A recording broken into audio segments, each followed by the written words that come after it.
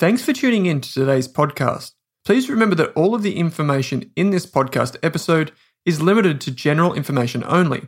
That means the information is not specific to you, your needs, goals, or objectives, so you should seek the advice of a licensed and trusted financial professional before acting on the information. And before you acquire or apply for a financial product, please read the PDS or product disclosure statement, which should be available on the issuer's website.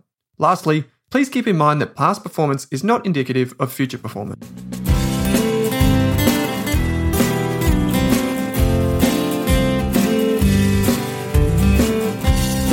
Marley, thank you so much for joining me on the Australian Finance Podcast today. Thank you for having me, Kate. It's awesome to be here.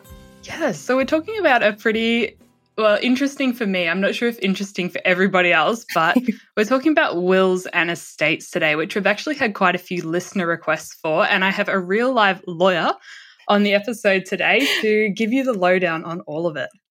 Yes, it's awesome. Very good. Wills and estates. It's interesting to me, at least. Yeah, and you've been working in this area for quite a while now, haven't you? About 5 years, yeah. Yeah, wonderful. And we'll have a call to action at the end so everyone can find out about Marley and Nest Legal if they want to learn more. But why don't we just dive in? So, Marley, why do you think that it's so important to talk about wills and all of that stuff that we don't really like to talk about?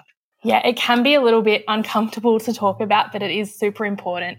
Basically, if you're an adult and you have any assets or children, including things like super or life insurance, you should have an estate plan in place. So that includes your will and other documents like powers of attorney and everything like that. So most people, I guess, kick it into gear when they've got children or they've just purchased their first home. But really, we see it as the kindest thing you could do for the people that you leave behind. And if you're earning an income, you should probably have a will. I can imagine that most people have some sort of assets, whether it's their super when they pass away, and just leaving it without a will must get pretty messy. Absolutely. It can definitely make things messy. It can make things expensive and time-consuming for your family and your loved ones. It's definitely important to have it in place. Yeah. So is there an age where you would suggest listeners start thinking about getting a will, or is it just as soon as you turn 18, or what's the story there? Look, a lot of my clients are, I suppose, young families, young adults, like late 20s, early 30s, probably just starting to have kids or have just bought a home. But I have had clients who are in their early 20s before perhaps they've come into an inheritance or something like that, or they do have significant superannuation, started earning money at a young age. So not like a specific set age, but yeah, I would definitely say 20s is a great place to start. Yeah, and I think like some people even have like insurance inside their super, so there could be quite a substantial life insurance payout that you don't even realise is there when you might be thinking, hey, I don't have any assets to give my family. Totally. I mean, you could just one day actually read the super statement that comes in the mail or through email and look at it and think, oh, wow, if something happens to me, there's actually like $150K wrapped up in this that I didn't know about. Yeah. And how often should you, if you do have a will, how often should you get it reviewed? I recommend every 3 to 5 years at least have a read of it. Things like appointing executors and guardians, that might need to be something that you update often, especially as your children grow older or as the people that you've appointed grow older. If you've appointed a parent, one of your parents in there for something, that might need to be something that's changed. Yeah, I guess over the 18 years of a child's life, a lot can change there, and you don't necessarily want the same person that you appointed when they were born at the age of 15. Exactly. And once you have this document, where's the best place to store it? I know some people like to keep things in safes. Do you give it to the lawyer? Because I know in the movies they always go, oh, the lawyer has the will and last testament and stuff like that. Yeah, I mean, if you do your will through a law firm, which is definitely recommended, most law firms will have a safe custody holding, which we call a deeds registry, and you can keep all of your original documents in there. We have fireproof safes where we keep all of our original documents. And if you choose to keep it at home, which some people do, if you've got a safe at home, that's a great option. Otherwise, wherever you keep your important documents at home, like your passports and birth certificates and things like that. And the main thing is that your family know where to find it if something happens to you. So, keeping it, I don't know, in the third drawer down with other random things in your house may not be the best option, but if that's where you keep your important stuff, then definitely keep it there. Yeah, sometimes I find it so antiquated that there's such an important document and you have to have this original on a piece of paper. And just in our digital age, it just seems really odd that it's still like that. I know, it's still very old school in that sense, in having that original document. I mean, there's definitely certain circumstances, even in the last few years with things like Black Saturday and everything like that, where tragedies where people's original documents have been unfortunately destroyed. So it is possible to prove a copy of a will, but it's a lot more complicated. So definitely keep the original in a safe place. Yeah, definitely. All right. So if we dive in a little bit deeper into all of the nitty-gritty about wills, thinking about what are some of the things we need to start thinking about. If we are ready to get a will, what are all those different things that go into a will that we need to start thinking about? Yeah. So one thing, if you've got children, is guardianship of your children. So you need to appoint someone that you trust to raise your kids in the same way you would like to raise them. Someone that shares a similar parenting style to you, that has similar values and beliefs. And do they have a good relationship with your children? Do they live locally? You may not want your children to need to relocate. If you've got your favorite sibling is living in a different state to you, is that the best thing for your children? Guardianship in wills isn't super watertight because you have a whole different range of things that can come into play there. But the person you appoint may not be the person the kids live with, but it's the person that will decide where the kids live and what's best for them. So that would be one thing to think about. The second thing would be your executor. That's the person who will do everything for you, which I'm sure we'll go into more detail about later. Your assets and liabilities and what you'd like to happen with those various assets. Lots of people just like to work into percentages and say, I give everything to my spouse or my children or my sister. But other people, especially that don't have dependents, like to do different things with certain assets. Here in Australia, we're lucky enough to have testamentary freedom. So you could basically leave your entire estate to the Lost Dogs Home if you want to. Lots of people like to leave charitable gifts as well, maybe leaving a token amount to a favourite charity before leaving everything else to other people as well. Yeah, I think that's probably something my listeners are very interested in terms of assets. And if we do have some investments, some shares, maybe got some cash managed funds, like can you specify specific things? Like I want the money in this managed fund to go to this person. I want my BHP shares to go to someone else. Yeah, you absolutely can. The only thing to keep in mind with that is it may need to be updated more regularly, especially if you change investments or sell shares, purchase shares, and so on, because then you run the risk of giving something to someone that then doesn't exist anymore. So yeah, but lots of people do leave, I leave all of my shares to this person, especially in like blended family circumstances. If you're looking to provide for, say, a spouse and children of a previous relationship, to make sure that all the people in your life are getting what you think they should. Yeah, I can imagine once you start having blended families, it can get quite complicated. And are there any rules on who you leave things to there? Like I said earlier, we do have testamentary freedom in Australia, but when it comes to blended families and things, it can get quite complex. Most people want to balance the needs of, say, a new spouse and children from a previous relationship, and you have an obligation to provide for certain people in the eyes of the court. So if a claim were to come up. So yeah, you're morally obliged to provide for a spouse and children as well. Yeah. Okay. So there are some limitations. If you have a family, you can't just go and leave it all to some other charity. I mean, you could, but you're potentially leaving your executor and your family with a bit of a headache once you pass away. Yeah. Once we've got thought about some of the things we might include in a will. The other thing I noticed your firm does that I hadn't really seen talked about much is having that digital asset register, because we've got all of these digital profiles, we've got photos, we've got cryptocurrencies.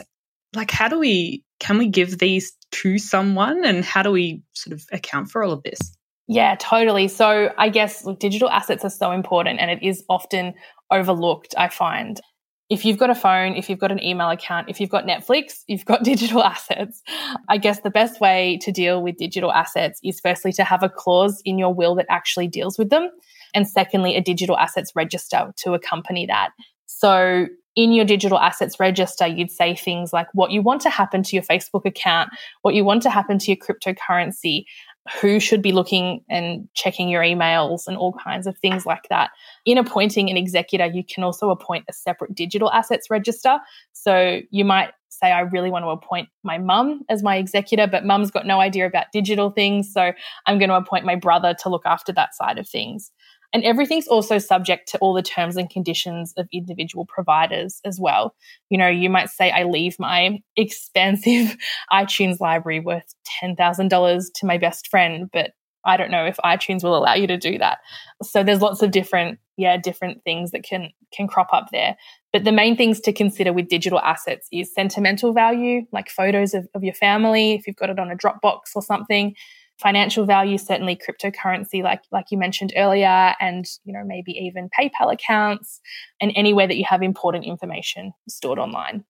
Yeah, because I can imagine you might want to give your financial stuff to a family member, but possibly there might be something on your Facebook page you don't want them to be able to just trawl through your Facebook messages. So you'd probably want some control over that. Absolutely. And with Facebook, for example, you can appoint someone actually through the settings part of Facebook to be your nominated person if something happens to you. So you can do it actually manually through Facebook as well. But there's lots of different ways. Yeah, possibly more providers will start doing that. I mean, I haven't thought about who gets the Audible library. I don't even know if you can transfer it like that. Exactly. And I find that I did do a little bit of research into this a couple of years ago, and Facebook, Instagram, they all have things that you can do. Gmail have an inactive user account. There's lots of different things. And also a lot of those providers really respect the privacy of their users as well. So you may not be able to just access someone's Facebook messages and things like that, depending on the terms and conditions at the time. I don't think any of us, when I got my will drawn up 5 or 6 years ago now, I definitely hadn't considered any of those social media sites or Instagram pages or anything like that, which, it's definitely something to think about. Absolutely. Yeah. And the next question I wanted to talk about, which is often a hot topic whenever wills gets brought up in the news or anything like that, is about DIY will kits, and those kits you can buy from the post office or sort of get off the internet for $99 or the like. And often the words around it is like, that is really dangerous to do. And they just, I don't know if this is true or not, but often people say they don't hold up in court. What are your thoughts on DIY will kits? Look, if you're making a will, you're making it because you want it to work and you want to make the whole thing less stressful for your family. If you go down the DIY path, you're running a risk that that's not going to happen. I guess when people come into our office, they often think about how they think their will look like, but we ask so many questions to get a full and proper understanding of everything going on in your life, your family structure, your asset structure, what kind of estate plan is actually best for you. So often the document that you think you're going to walk away with will look completely different to the document you end up with. With homemade wills or DIY wills, they haven't really been made in part of a broader conversation actually about estate planning. They may not deal with property adequately. They may use incorrect language, resulting in all kinds of trouble down the path when you're trying to prove the will. They may not be signed properly. We've got very strict guidelines or rules as to how wills need to be signed in Victoria. 2 witnesses over 18, same pen, can't look tampered with. They have to sign at the bottom of every page. The list goes on. Will kits are slightly better than doing it yourself, only because they provide some guidance, but they're not custom to you. They're not custom to your needs and your estate plan and your personal circumstances. Yeah, so you can't just write on a piece of paper, I want to leave everything to my best friend, and that won't work. I mean, you could. It is possible to prove what we call informal wills or invalid wills. We can prove them as informal wills, but the process of proving a will like that is so much more complicated. It's way more expensive. It's way more time consuming. So just having it done properly just saves all of that stress and heartache. I'm thinking one of the reasons people probably are going to those DIY kits is maybe because they can't afford a lawyer. What would you suggest people do in that situation? I think that a will is really an investment. So if it's something that you invest in and get it right, hopefully you won't need to update it. If you get it done properly, we provide for a lot of contingencies in our documents. So we don't just plan for what happens if something happens to you. We also plan for what happens if something happens to your next of kin, your spouse, your children, and so on. So if it's definitely not possible, then I would definitely say the will kit route is more preferred to just doing it yourself at home. So lawyer, DIY kit, informal will. Yeah. In order of preference. Yes. Okay, great. And so if you, for some reason, sadly die tomorrow and you don't have a will, or you used a DIY kit and it's deemed to be invalid, what happens then? Like, where does the money go? Does it just go to the government or?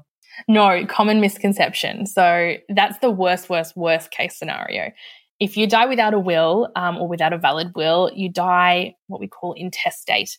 And there are formulas in each state that determine how your estate is actually distributed and who it goes to. So if you've got a spouse, if you've got children, if you've got the blended family situation we spoke about earlier, if you don't have any of those people, if you've got parents, siblings, and so on, it really, basically the court's will for you provides for a lot of different circumstances. So I think you'd be looking at nieces and nephews before it going to the government.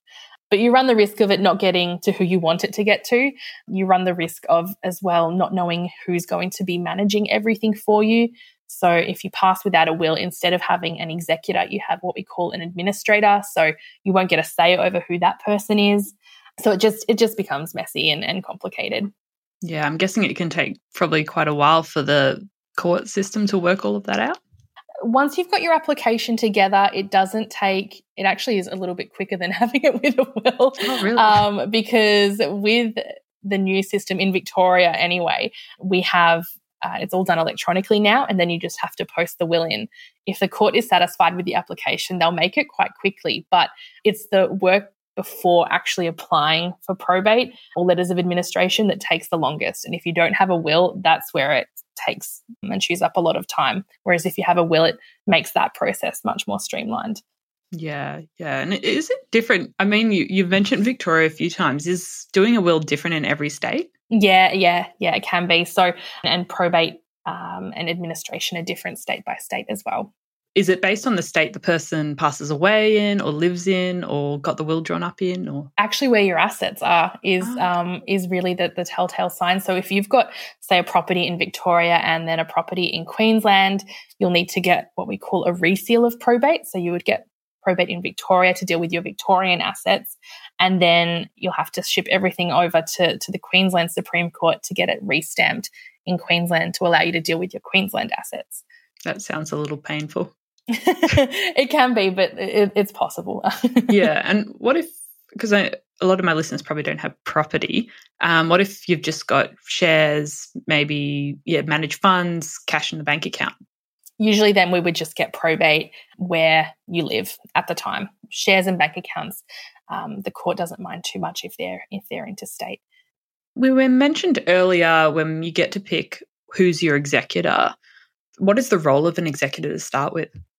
So it's a pretty big job, I won't lie. It's the person that does everything for you. So from planning your funeral, calling in your assets, selling property, closing bank accounts, paying off liabilities, and then they also become your trustee and they look after funds for any minor beneficiaries like children until they come of age. Sounds like a lot of job. Do they get paid for that? They can get paid for that if your will provides provision for a executor's commission. So executor's commission can be awarded in one of three ways. Firstly, if the will has a clause that allows it. Secondly, if the executor seeks consent from all beneficiaries over 18. And lastly, if they make application to the court. And the wording is pains and troubles that it causes them in dealing with the estate. So the more painful and troublesome your estate is, the more they're likely to get out of it, but it's never more than 5%. Okay. And who should you appoint as your executor, considering how big of a job it is? Look, someone that you trust implicitly, someone who is financially savvy. I recommend someone who's local where possible, just because logistically dealing with an executor interstate or overseas can be quite difficult and the risk of losing documents is high. Yeah, someone responsible. That's the main criteria. Okay. And you probably should ask them if they're happy to be your executor, why you're still alive. Yes, definitely have the chat with them. It just will make things a lot easier so that they're not surprised when they read your will or if someone else reads your will. You can also appoint joint executors. So if you've got, say a friend who maybe is like a financial planner or a lawyer and you want to appoint them with one of your kids, that's quite a common thing. Just appoint people that get along with each other. That can otherwise cause a lot of heartache down the track. And also someone that will get along with the guardian of your children, because that's sort of a working role together. Your guardian may need funds for school fees and bits and pieces like that, and will have to communicate with your executor to get an advance of that child's inheritance to pay for those types of things, which is totally doable under a will and very, very common. It could be the same person, but if it's not the same person, they should at least be able to work well together.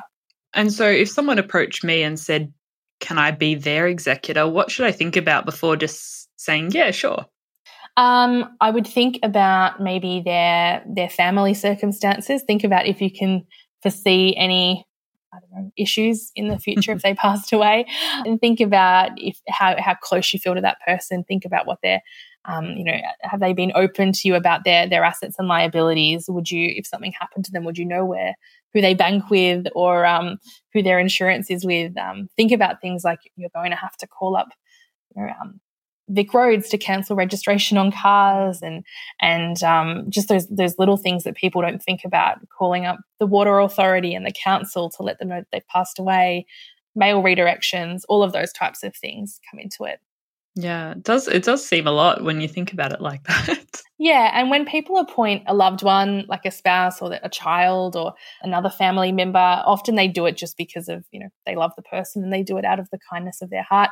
If you are appointing someone as your executor who's not a beneficiary of your estate, that's when I would definitely start to think about executors' commission to say thank you for acting in that role and appreciating that they're not receiving anything out of your estate.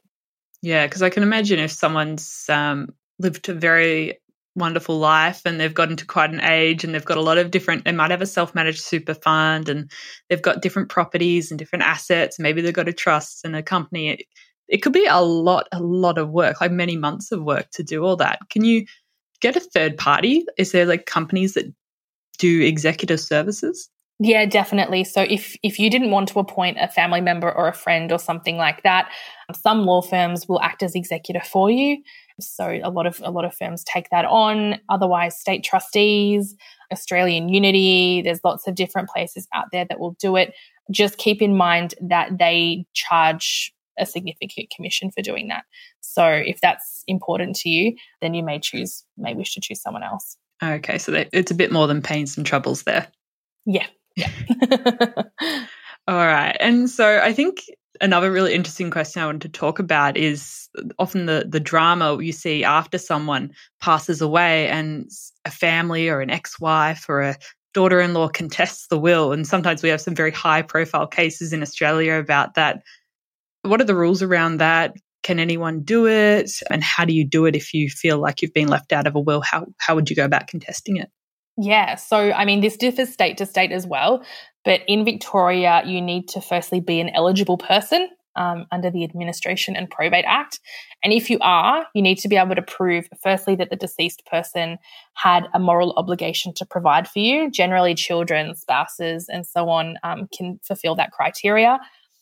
Secondly, that you have a financial need. And thirdly, that the deceased will didn't adequately provide for you. So those are the main things that you have to prove.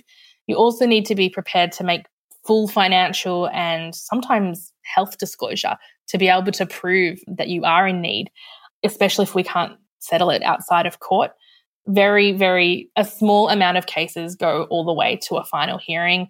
Most matters are settled at mediation or before court.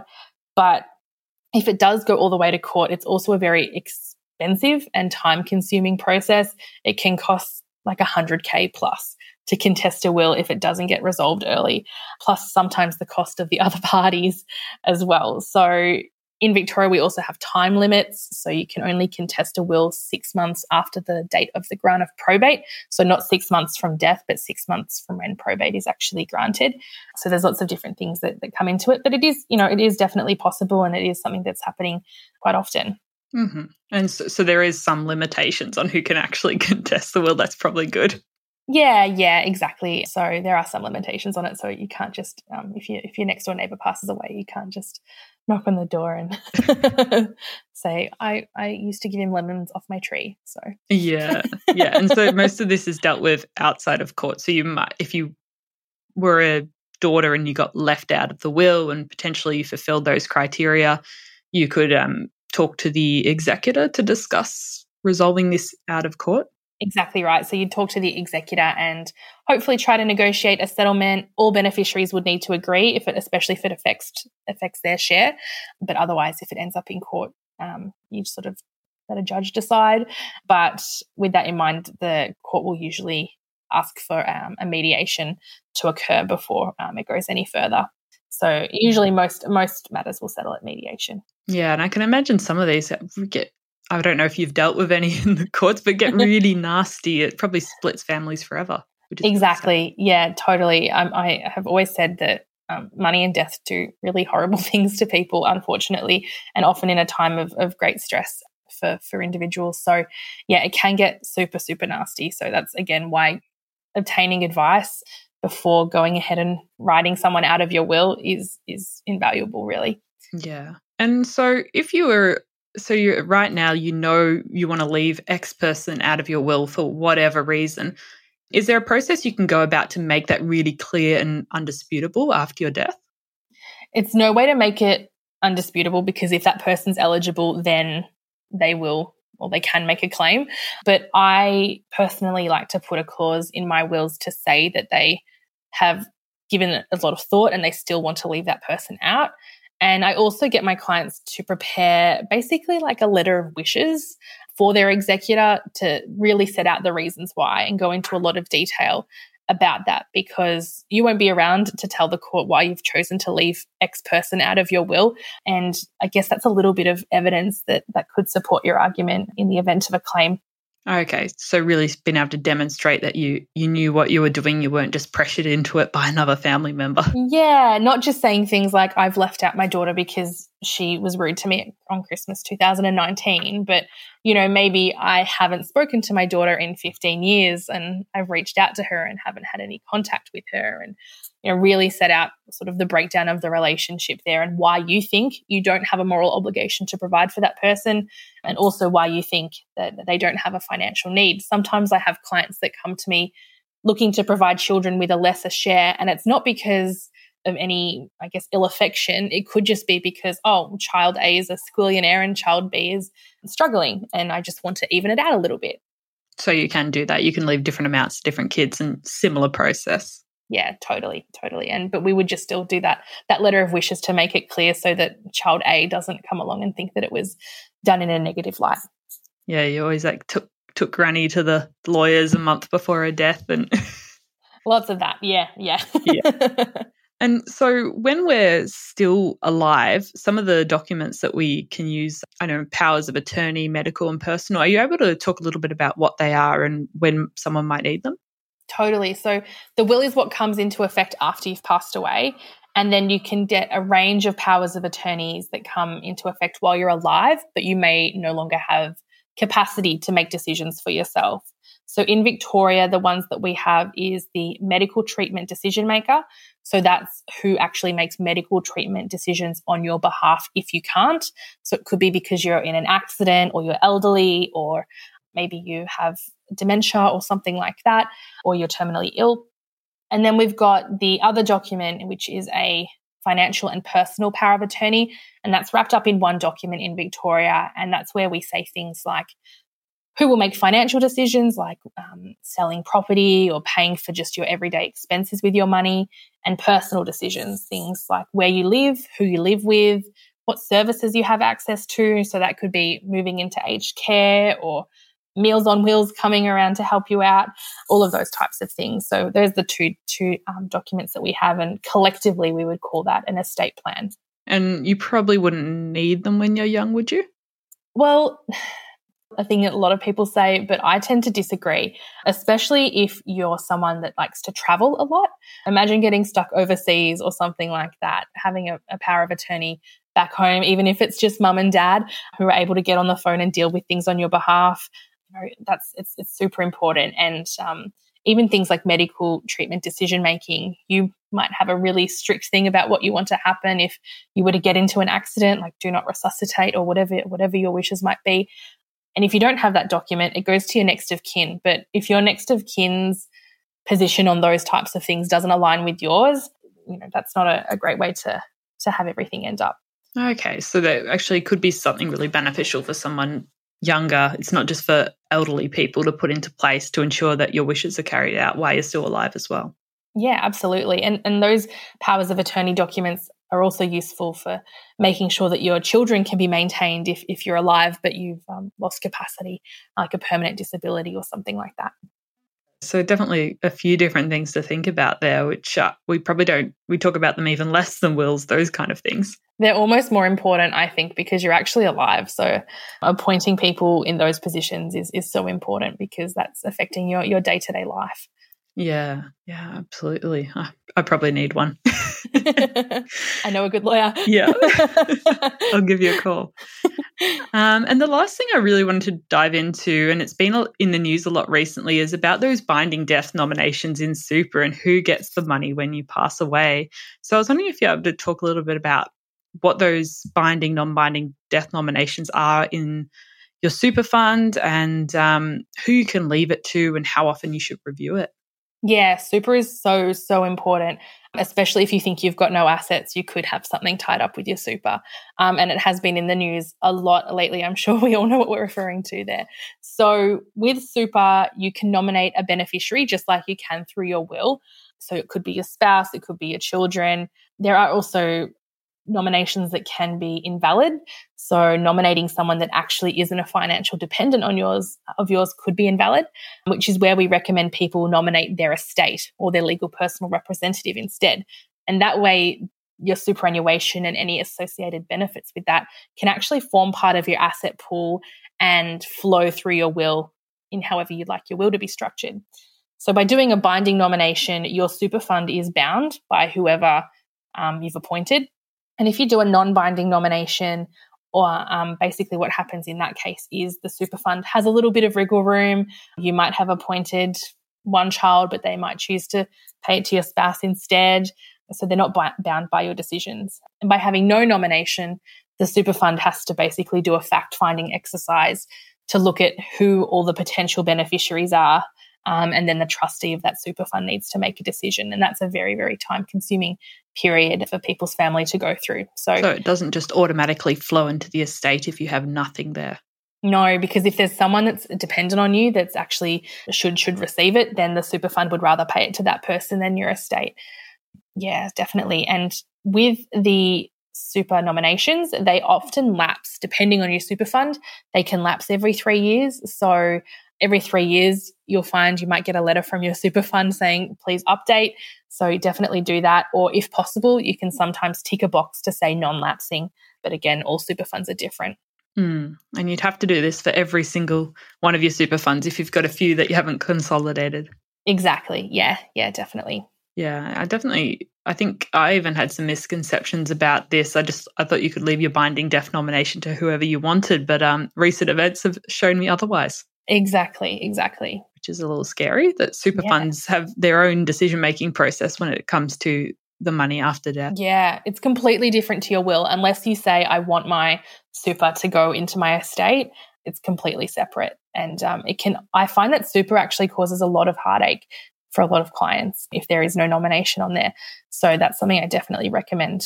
If you can't afford to get a will done, it's free to print off your binding death benefit form on your superannuation fund's website. Yeah. And is it the superannuations fund legal team that does their research process and decides who the money goes to? Yeah, it's like a death claim team, and the trustee of the super fund makes the final decision. They have, again, depending on the fund, monthly meetings. So they'll review every case and then ask for more information. That's why it can take so long, because they trickle feed you what they need in a lot of circumstances if you don't have a nomination. If you've got a nomination, it's quite easy. You fill out some forms, provide some ID, and usually it's all fine. But if there's no nomination, they might say, oh, okay, well, I want birth certificates of all of your children, and just all kinds of different things. Yeah, I can imagine it would be quite difficult. Yeah. Yeah. And so once you've sort of considered all these different things, I mean, what would be your sort of top tips for someone who is thinking about getting some legal protection and thinking about everything? What should they sort of think about first? They should think about, firstly, the people that they'd like to appoint in the different places, the different positions. That role of the executor is so important. And also think about what their assets and liabilities are, what can be included in a will, what can't. Joint assets, for example, so a husband and wife owning a property jointly, you can't gift that in a will because it's not your sole asset. Again, another common misconception. Those are the main things I think about, who you want to run the show, so to speak, and who you'd like to leave everything to. Awesome. And just before we wrap up, what are some of the biggest issues you see with people with wills after people die? Like, what are the main sort of contentious points? The main few that have given me a headache over the last few months are ones where people, like the homemade wills, they can be really hard to deal with. That's a big one. Other misconceptions are people just thinking that their situation is simple. If someone says, I've got a simple situation on the phone, it's a red flag. You know it's not simple. So those are the main things. But yeah, those homemade wills are they're a bit scary, and they provide there's a lot of work in the background that goes towards getting a grant of probate when that happens. Awesome. Was there anything else you wanted to say before we wrapped up here? I guess I'd just like to say again, to reiterate, having a will, having an estate plan in place is the kindest thing you can do for the people that you leave behind, and it can mean that things are so much more simple and streamlined for your loved ones, which I think is really important. Awesome. Well, I think that's a good way to end it. And if people want to learn a bit more about you, Marley, and Nest Legal, and potentially want to discuss getting a will or a power of attorney or something else sorted, where should they go? Yeah, so our website, nestlegal.com.au, we have a book a chat function on there, so you can book a free chat, 10-minute chat with a lawyer to talk about any estate planning needs that you might have. And yeah, at Nest we do wills and estates, conveyancing, family law, everything you need to start your nest. But yeah, look, our main thing is to make things as easy for clients as possible. So yeah, definitely feel free to give me a call if you'd like to chat further. Awesome. And I think if everyone's as friendly as you there's nothing to stop people going and having a chat. Thanks. All right. Well, Marley, thank you so much for joining me on the podcast today. And I hope all of our listeners got something out of this and have a few things to think about after this. Awesome. Thanks, Kate. Thanks for having me. Thanks for tuning in to this episode of the Australian Finance Podcast, where our mission is to improve the financial futures of all Australians. If you'd like to learn more, create a free account at rask.com.au/account to download free episode workbooks, bonus resources, and take our amazing free personal finance courses. You can also join our online community by following the link in the description. If you enjoyed the show, what we'd love is for you to leave us a snappy review on iTunes. And you can follow us on Twitter and Instagram at Rask Australia. Kate and I are also on both of those channels. Finally, if you have any feedback, suggestions for episodes or guests to come on the show, or you just have a question for us, shoot us an email at podcast@rask.com.au.